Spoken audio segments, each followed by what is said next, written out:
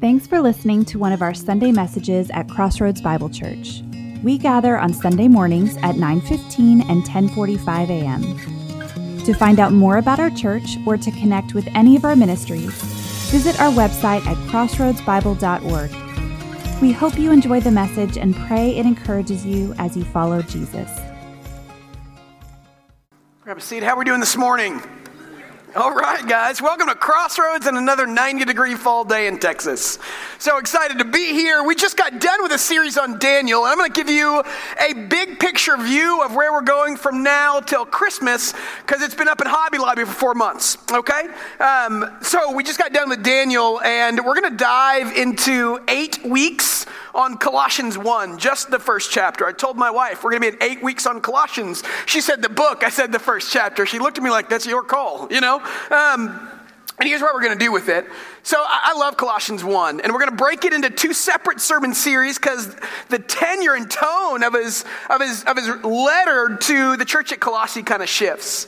And what Paul is doing, if you didn't know this, little New Testament trivia for you, the New Testament mainly is made up of a lot of letters written to different churches because the church just started. And they really were just trying to figure out what they were doing. They didn't have Google and they didn't have YouTube Bible version apps. They didn't have all these things that we have. They barely had all the Old Testament scriptures, not to say they didn't have the New Testament scriptures, and they need some help. And so Paul spends a lot of his time writing letters to people he's met and to people like our text today that he's never met, saying, this is what we know about Jesus. Can you imagine? We have all these books to pick from. Can you imagine being the church in Colossae? You probably didn't really have any. Paul writes you a letter, and you spend the next years just reading that again and again and again. So if anybody tells me we've taught on this before, just think about what happened in the first church. It's good for you, you know? And so we're going to spend the first 4 weeks talking about Paul's idea for how the church influences the people that make up the church. And then after that, we get into a really beautiful section, probably the richest Christology, ideas on who Jesus is in all of the New Testament. That'll take 4 weeks. And then we're going to segue into Christmas. So the idea is that we talk about how we are, as we show up, influenced by this idea of what the church is. How Jesus goes before us and we build up a strong case for the supremacy of Christ. And then that transfers in, that weight pushes into Christmas because this same God, this same Jesus, who has all these beautiful things talked about in verse 15 and on in chapter 1, decided to become a baby. I live with the baby. I don't know who would make that decision, all right? Especially if you're God. 50% of the time, her battle is banana in my mouth or on my forehead. This is what God chose to do for us, you know? So we're going to take some time and talk about the beauty of Christ as it translates into the Advent season.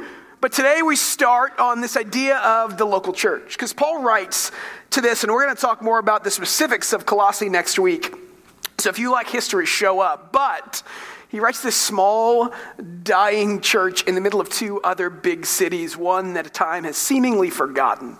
And he says some things in the first 14 verses on his hopes and his dreams and his prayers for how they might be influenced when they gather together. It's beautiful. A couple years ago, a research group polled Americans, and they said of the Americans that go to church, I think they set the bar relatively low, once or twice a month. I'm here every week. Once or twice a month, they said, hey, simple question, why do you go to church? If somebody stopped you and said, why do you go to church, what would you say? I think we have a graphic. You're not going to be able to read it, but I'll read it to you. Essentially, there was all these different answers given. The number one answer, 81%, said, I go to church to become closer to God.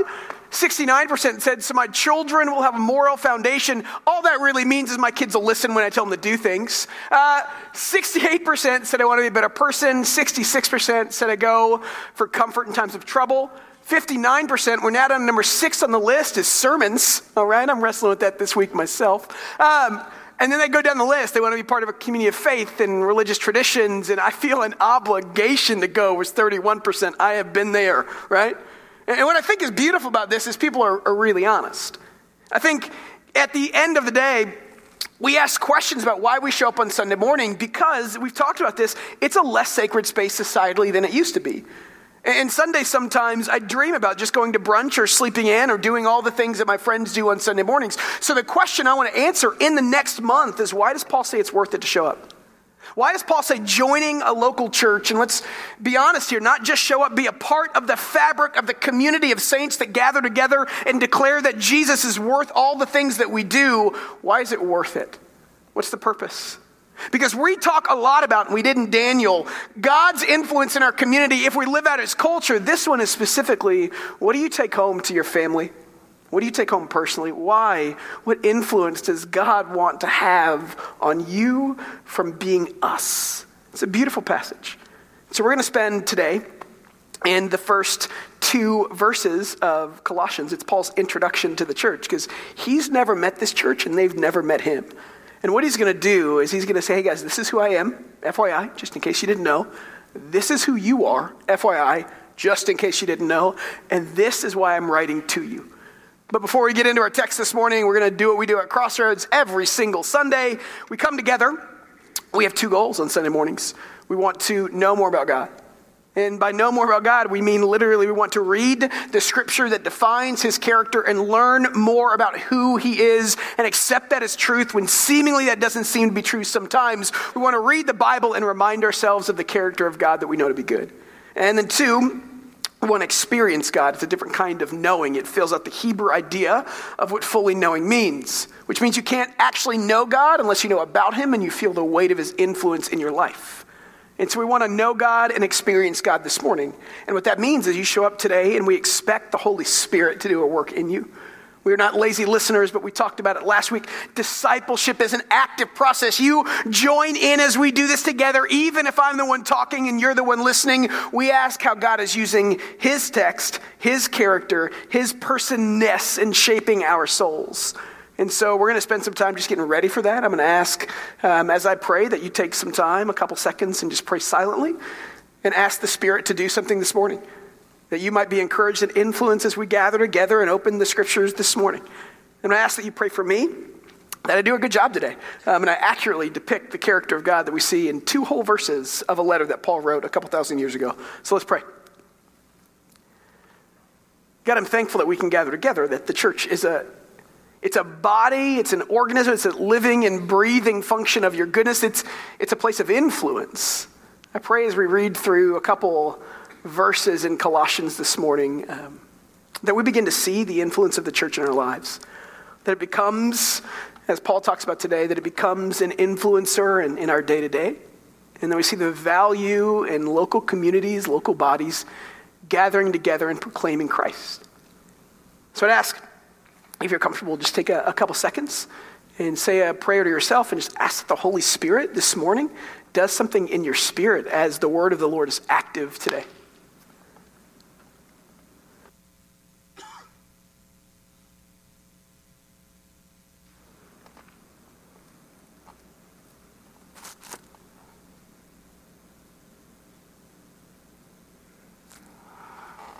And I'd ask that you pray for me, that what I say might be good, accurate, edifying, so that we might fully know God this morning more than when we came in.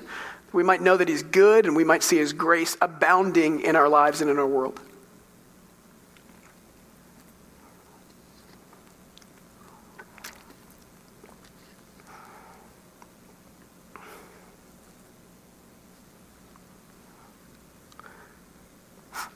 We pray all these things in the name of Jesus. And all God's people said, amen. We're in it together. Colossians chapter 1. We're going to be in verses 1 and 2. And we're just going to walk through this word by word. And as concepts come up, we're going to stop down and talk about them. I'm a pretty linear person. This is how we're going to attack the text. So he starts by saying, he writes this letter to the small church in Colossae. And he says, from Paul, everybody. What I want to do is take a couple minutes and talk about who Paul is. And if you grew up in the church, you know who Paul is, but that's all right. It's worth talking about again. If you didn't know who Paul was and you came to this text, he has another name in the beginning of Acts. His name is Saul. And really what you have to know about Paul is the first time that we see Paul, we see a different person than they see writing this text. So in the book of Acts, at the beginning of the church, Jesus says, I'm going to go, but they couldn't comprehend this, but I'm going to go and it's going to be better for you. Because I'm going to give you my Spirit, and my Spirit's going to go with you and equip you and empower you. It is a grace that I'm leaving, even though they couldn't possibly fathom it that way. So they gathered together in a room, 120 of them upstairs in Jerusalem, and they waited. And they waited, and they waited. And then finally the Holy Spirit came. It's what we know as the Pentecost. And then miraculous things started to happen in Acts 1 and 2 and 3. Peter, for example, who was afraid to admit that he knew Jesus when Jesus was being killed. You know the story. 3 people said to him, hey, don't you live with, don't you follow, aren't you a disciple of that Jesus guy that's being beaten right now? And 3 times he said, no, I don't even know who that is. And the last time, in a mix of his guilt and his shame, he yelled at this person, I don't know who that is, get away from me. And it wrecked him, you know. And then Jesus comes back at the end of John in chapter 21, I think it is, and 3 times he says, hey, Peter, do you love me? It's this beautiful story of restoration. Peter, this guy that was too afraid to talk about Jesus publicly to his friends and family and countrymen. In Acts chapter 2 and 3 is the first one after the Spirit comes to get up, and he lays out this beautiful testimony of how the God of the Old Testament really was Jesus, and you should believe in him. Like it's insanely good. And 3,000 people come to faith. If you want to see the power of the Spirit in action, look at the life of Peter before and after the Spirit got there. That's the same Spirit that lives in us, goes before us, so the church started. And God said to the church in Acts 1:8, he gave a mission statement. He said, you're going to go into the world and share my goodness. That has been God's mission statement from the very beginning, from Adam to Noah to Israel to the new church. You're going to go and share my goodness, because my goodness, we talked about it last week, overflows always, every time, everywhere. They didn't do it. They stayed in Jerusalem because people don't like being uncomfortable because they stayed with what they knew. And so there's something called the diaspora that just means scattered. There's been a few of them in the scriptures and for Jewish people, and this happened with the church. And so in Acts chapter 7 and 8, there was a man named Stephen. He becomes known as the first martyr in church history. And so all the Christians are still in Jerusalem, and they wouldn't go. And they gathered this guy Stephen, and so God used persecution to allow them to go. They gathered this guy Stephen, and they start to stone him to death because he's proclaiming another God that the Jewish people worshipped. He's saying Jesus is that God. They thought it was blasphemy. And this is when we first see Paul step on the scene. And I'll just read a couple from Acts 7. It says, when they, the religious leaders of the Jewish day in the first century, when they had driven him out of the city, they began to stone him. And the witnesses laid their cloaks at the feet of a young man named Saul. This is Paul. They continued to stone Stephen while he prayed, Lord Jesus, receive my spirit. Then he fell to his knees and cried out with a loud voice, Lord, do not hold this sin against him. When he said this, he died. And Saul, this is Paul, agreed completely with killing him. They laid their robes before Paul, because he was the man in charge. He was saying, go forward with this stoning. And just so we are on the same page, I know you probably know this, stoning was not a pretty way to die. Stoning was a public way to die. They would gather you and they'd surround you and they'd put you in usually this smaller pit or something down, and they wouldn't pick up small rocks, they'd pick up big rocks and they'd heave them at your head, one after the other after the other. It was a horrible way to go. And the reason why they did that is because they stoned people when they wanted to stamp out a public display of rebellion. They stoned people so they could be seen and they'd leave you there. So what Saul is doing is he's leading a charge saying, if you defy our rules and our religion, this is going to be your end. And they stoned Stephen, and Paul said, I completely agree with what's going on here. And that started a persecution for Christians that didn't stop until about the 4th century, about 300-ish. Then Rome got on board, then Nero got on board in the 60s. You saw this great persecution that spread the Christians all throughout the known world at the time. In Acts 8, verse 3, it says, Saul was trying to destroy the church. Entering one house after another, he dragged off both men and women and put them in prison. Here's the crazy part, is when I think that Paul is writing to a church a long ways away in Asia Minor, modern-day Turkey, from Jerusalem. Probably the only reason why that church is there is because he started persecuting the church in the first place and it forced them to flee. I love that he's probably the cause of why this church got planted, because the people had to go somewhere else where they weren't being killed. And now he's writing from the other team saying, guys, this is who I am and this is what God has for you. And as he's writing this, he's in prison. This is one of the 4 prison epistles, prison letters that he writes, with Philemon and Colossians and Philippians and Ephesians. So he's writing from prison for a problem that he probably had a hand in the first place. And you got to understand, when Paul writes, there was a time when people didn't know who he was yet. They knew who Saul was, and they knew that he killed Christians. Could you imagine, without the value added of the internet, without watching, revival videos, if Saul showed up to your worship meeting and you'd heard about him? So you know the story most likely in Acts chapter 9, God says, I'm going to make you follow me and not this other thing. He shows up on the Damascus road and Saul sees the beauty of Jesus and converts. And then as the story keeps going, the Lord speaks to one of his followers. His name's Ananias. I'm going to read it to you. It's in Acts chapter 9. Ananias replied, so God said, hey, you're going to go meet this man named Saul. And Ananias had heard of Saul. He'd probably been afraid of Saul. And so like you and like me, Ananias' response to the Lord is, Lord, I've heard from many people about this man, how much harm he's done to your saints in Jerusalem. And here he has authority from the chief priest to imprison all who call your name. So God says to Ananias, hey, go and greet my man. And he said, that can't be your man. I've heard of that man. I'm a little afraid. I'm going to have to say, maybe let's press pause, do a thorough background check like he works in Kidman somewhere, and then we'll proceed, And God says to Ananias, go because this is my chosen man, my instrument to carry my name before the Gentiles, the kings, and the people of Israel. Could you imagine if Paul shows up at your first or at a worship gathering? He's like, guys, I've switched teams. You know what we're going to do to start this meeting? Why doesn't everybody just close your eyes and bow your heads, right? I'm not the first one to put my head down. I'm doing the awkward stare prayer at that point. You know what I'm saying? I don't trust you yet. You've killed my friends. You look right here and let's pray together, all right? You bow your head, right? There's this place where Paul's re-identifying himself. He's redefining himself, and he is the man. He is the man that writes. And why I think it's important, whether you've heard it or not, to remind ourselves of the story of Paul. Because every time we tell a story where God changes somebody from something into something else, it reminds me that he can do that with me, in me and through me. I need to be reminded of that story. And Paul is one of the highlighting examples of the power of God to change people through his Spirit. And so he says to the Colossians from Paul, and he says, hey guys, I'm not what I was before. Look at the next few words. I'm an apostle of Christ Jesus. That word apostle there means a couple different things. There's really two primary meanings for the word apostle in the New Testament. The word there literally in the Greek just means to be sent out or the one who is sent. And there's two different ways that it's referred to in the New Testament. The first one is just simply, I'm an apostle, I'm a sent out one from God. We see it referred to about 25 different people in the New Testament. From the 12 disciples to Bartholomew to Matthias to some different men and women that started churches in Rome. But when Paul claims apostolic authority, which is what he's doing here, he's saying there's a hierarchy of level of authority that I have over you. And there's really three primary factors or hurdles, if you want to say, that you had to clear to claim apostolic authority. And the first one is simply that you had to see Jesus in person. Acts 1 Corinthians 9:1. Am I not free? Am I not an apostle? Have I not seen Jesus our Lord? Are you not my workmanship in the Lord?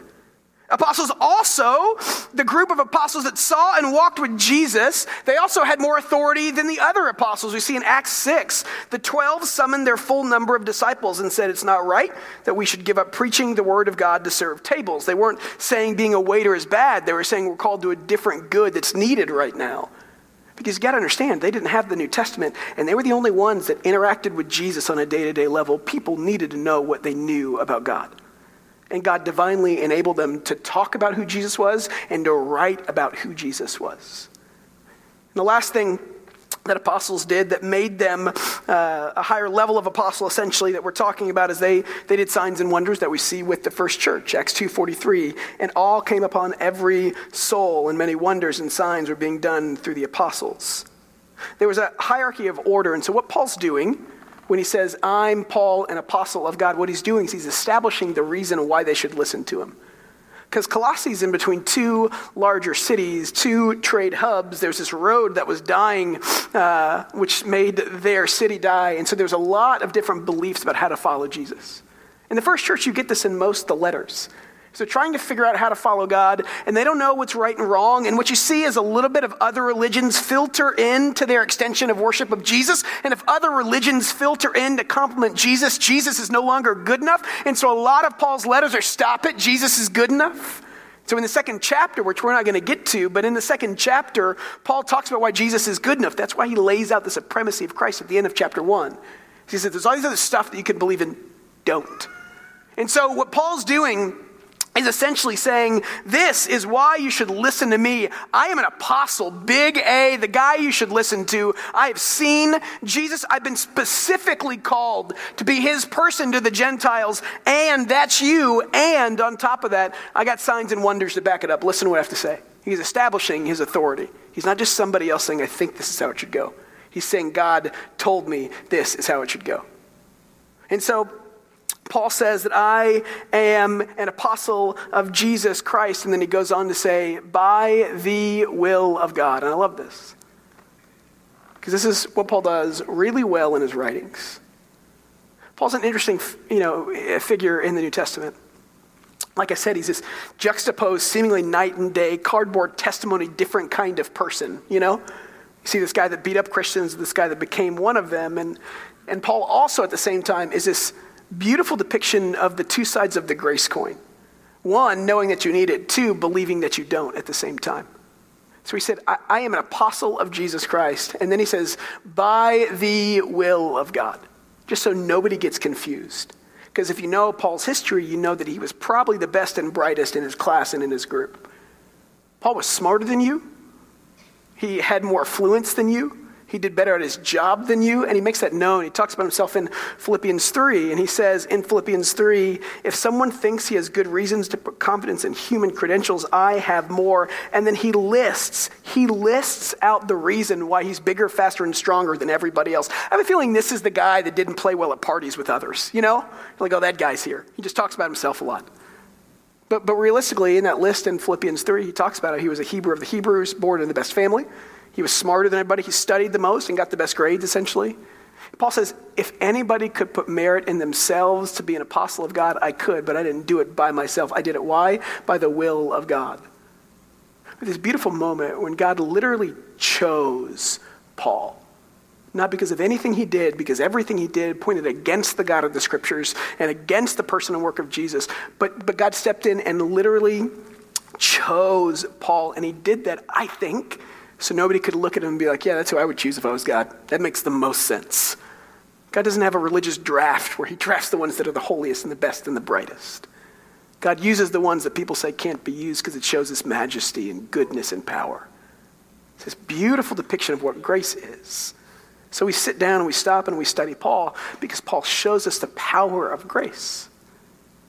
But he doesn't stop there. He talks about himself like that, and then look at verse 2. Look at who he writes to. It's one of my favorite descriptions. Paul uses it a lot in his introductions to the other churches.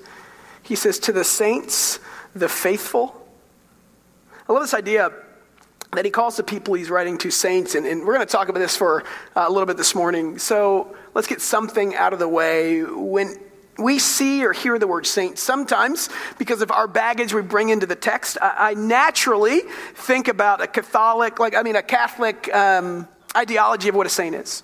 I think a really good version of a Catholic. So if you're a saint in the Catholic Church, you were one of the best Catholics there was, period, and they recognize you for that. When I think saint, I think they're one of the best versions of whatever they do, unless they're New Orleans saint, but that's something else that we're going to prove tonight. Go Cowboys. I think, that's a cheap shot there, but I'm not above cheap shots, everybody.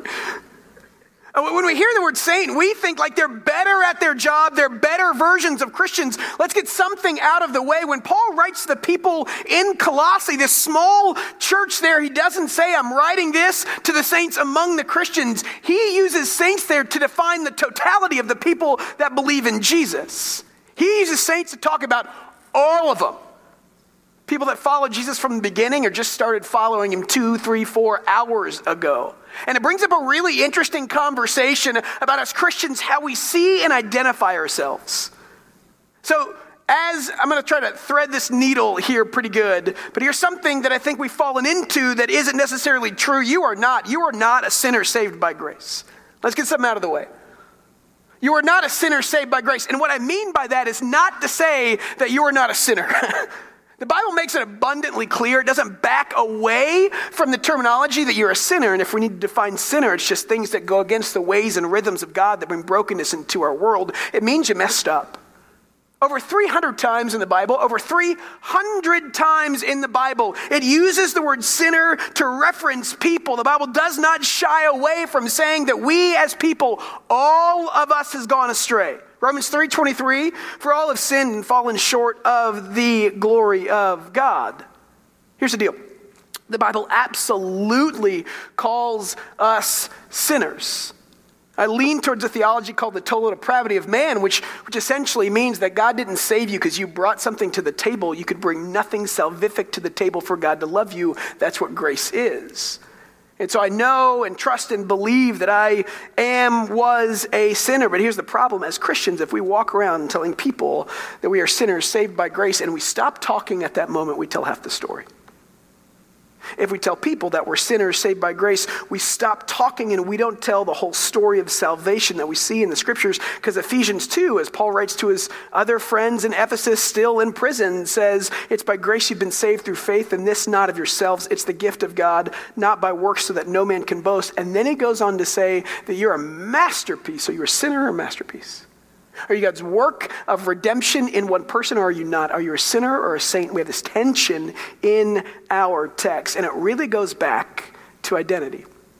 Here's one thing I love about the scripture, about following Jesus, is that when I follow Jesus, it means that my actions don't necessarily represent my identity all the time, and that's beautiful. That's grace. That my actions don't define who I am. I need that, because guess what, guys? I'm a sinner. I am a broken person.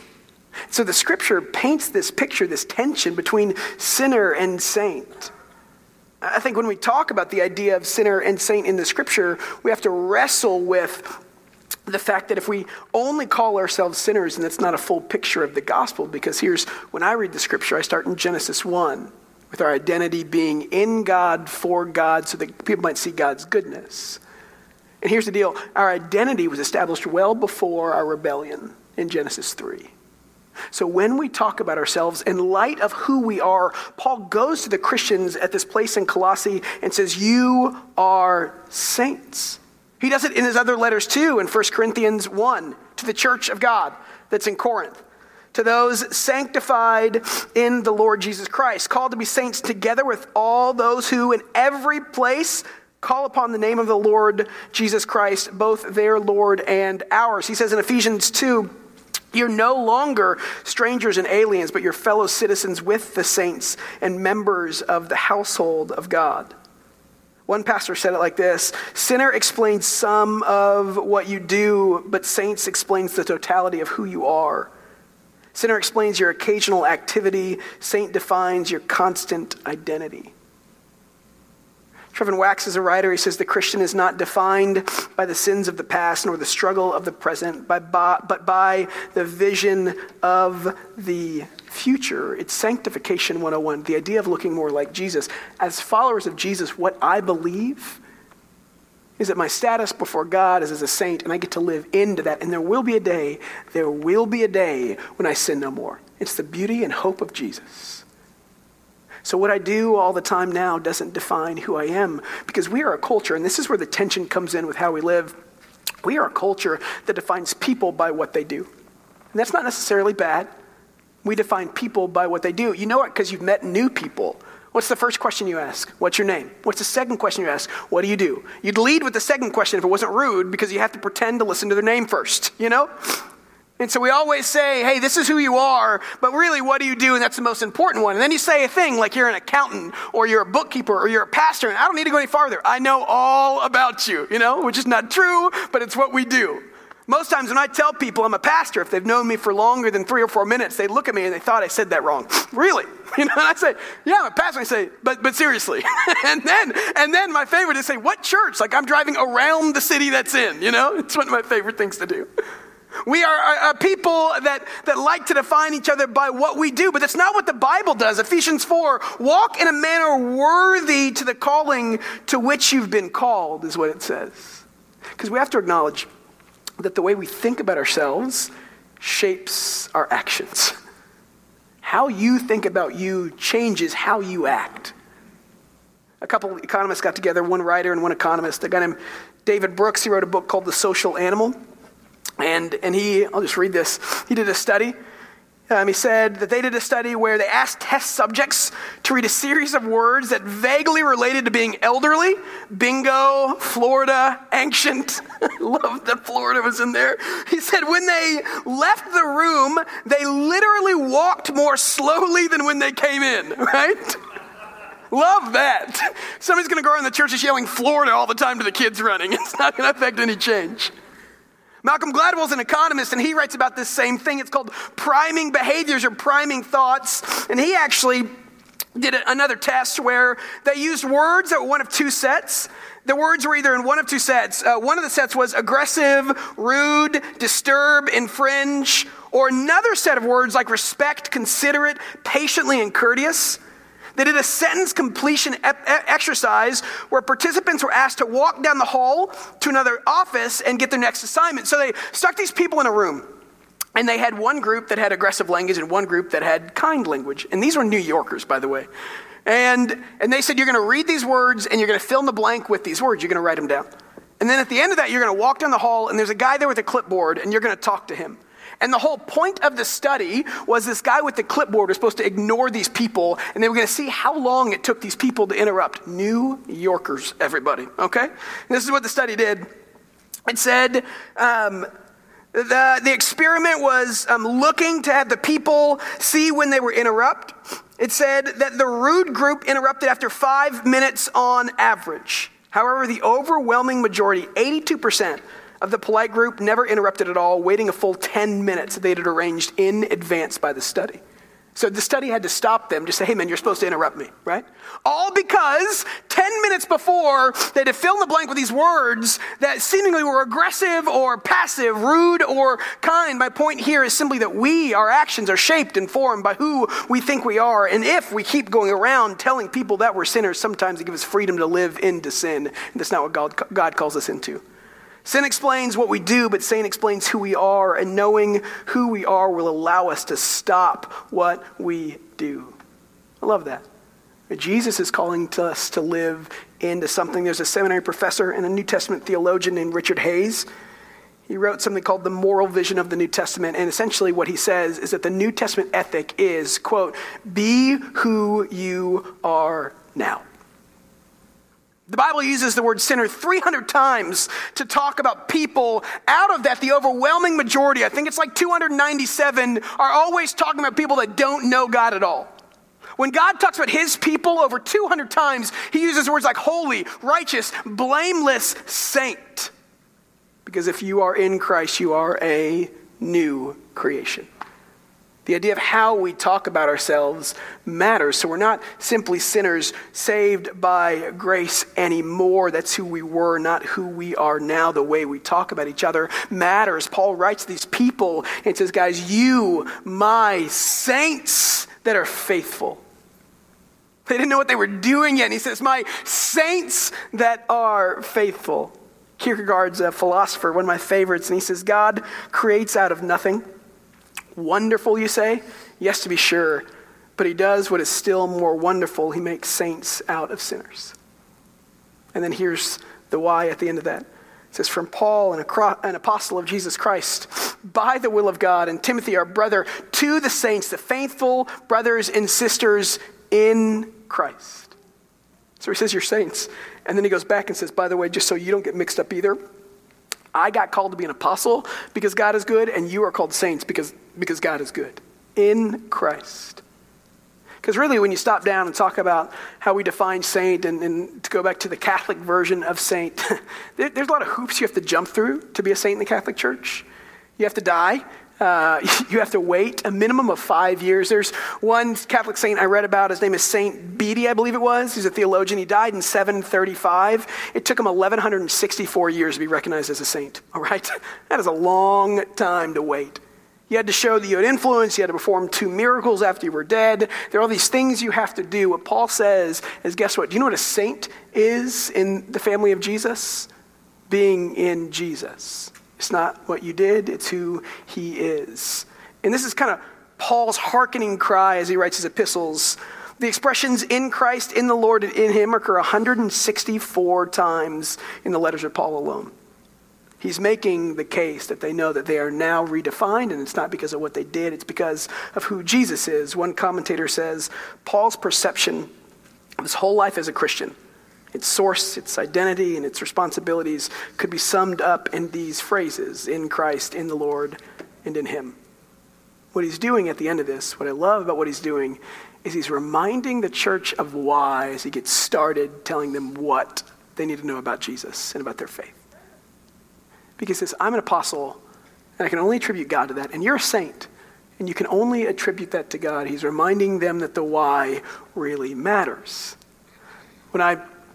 Years ago, I hired a communication person here, and he was my intern, my first one actually. And I said, hey, write email for me. And we had some kind of student kickoff thing. I don't remember. There was probably hot dogs involved. And so I said, write an email. We're going to send to parents. And so he wrote an email, and it was a train wreck. It was a disaster. And I'm working on being a little more kind in how I speak. I belong as a New Yorker. I'm not one, but like in my heart and soul, I want to be one, you know? And so I said, let's slow down a little bit. Let's go back. We're not going to send this out. And he said, why? I said, because it doesn't communicate why we gather together. It just says there's hot dogs show up, you know? And what I love about what Paul does, what I think the church should do more, we say on staff a lot, is don't give me the what without giving me the why. Tell me why I follow Jesus, the what follows. Tell me why we want to walk in the ways of Christ, the what follows. Paul says, here's the why all this has happened, because of Jesus. And then out of that, might that push you towards a rhythm in life of Jesus, because we follow and we obey because we understand the why, not because simply of the what. That burns out over time. And so we come together and we say we live into the ways and rhythms of Christ because he's good. So for example, we have a tailgate happening next weekend. And it's not simply the what of join together so we can watch the Cowboys. It's why we want to watch God's team that's worshipful, okay?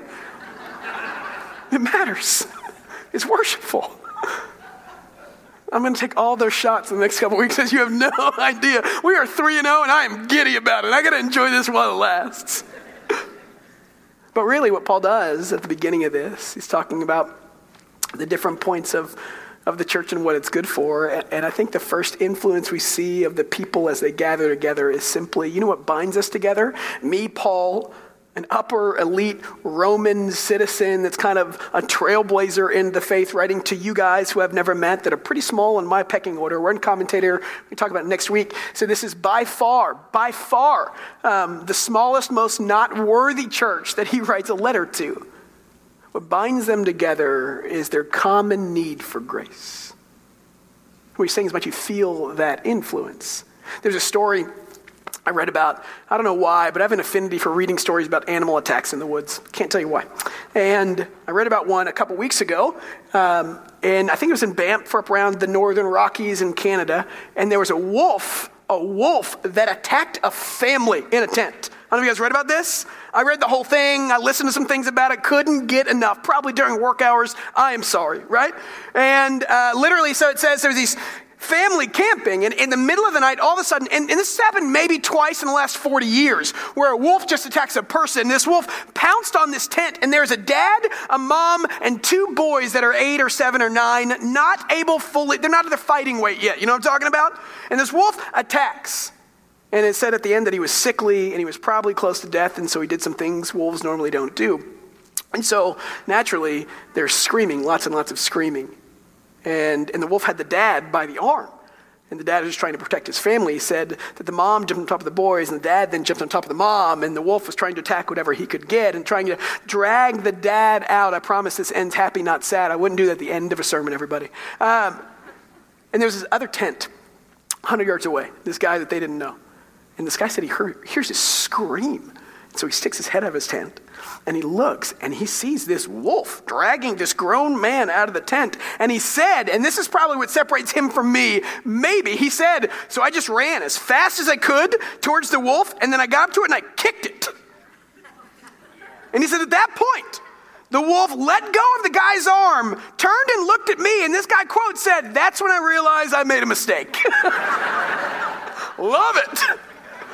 At that point, the woman and children ran and got in his car about 100 yards away. And he said, it's just this wolf and these two men. And this man has half his arm gone. And so they are just looking at this wolf and they're throwing rocks and they're making big, big noise. And they're like, what are we going to do? This thing's coming after us. And here's where the story gets good. The wolf actually backs up and retreats and goes away. And they found it later the next day and they put it down.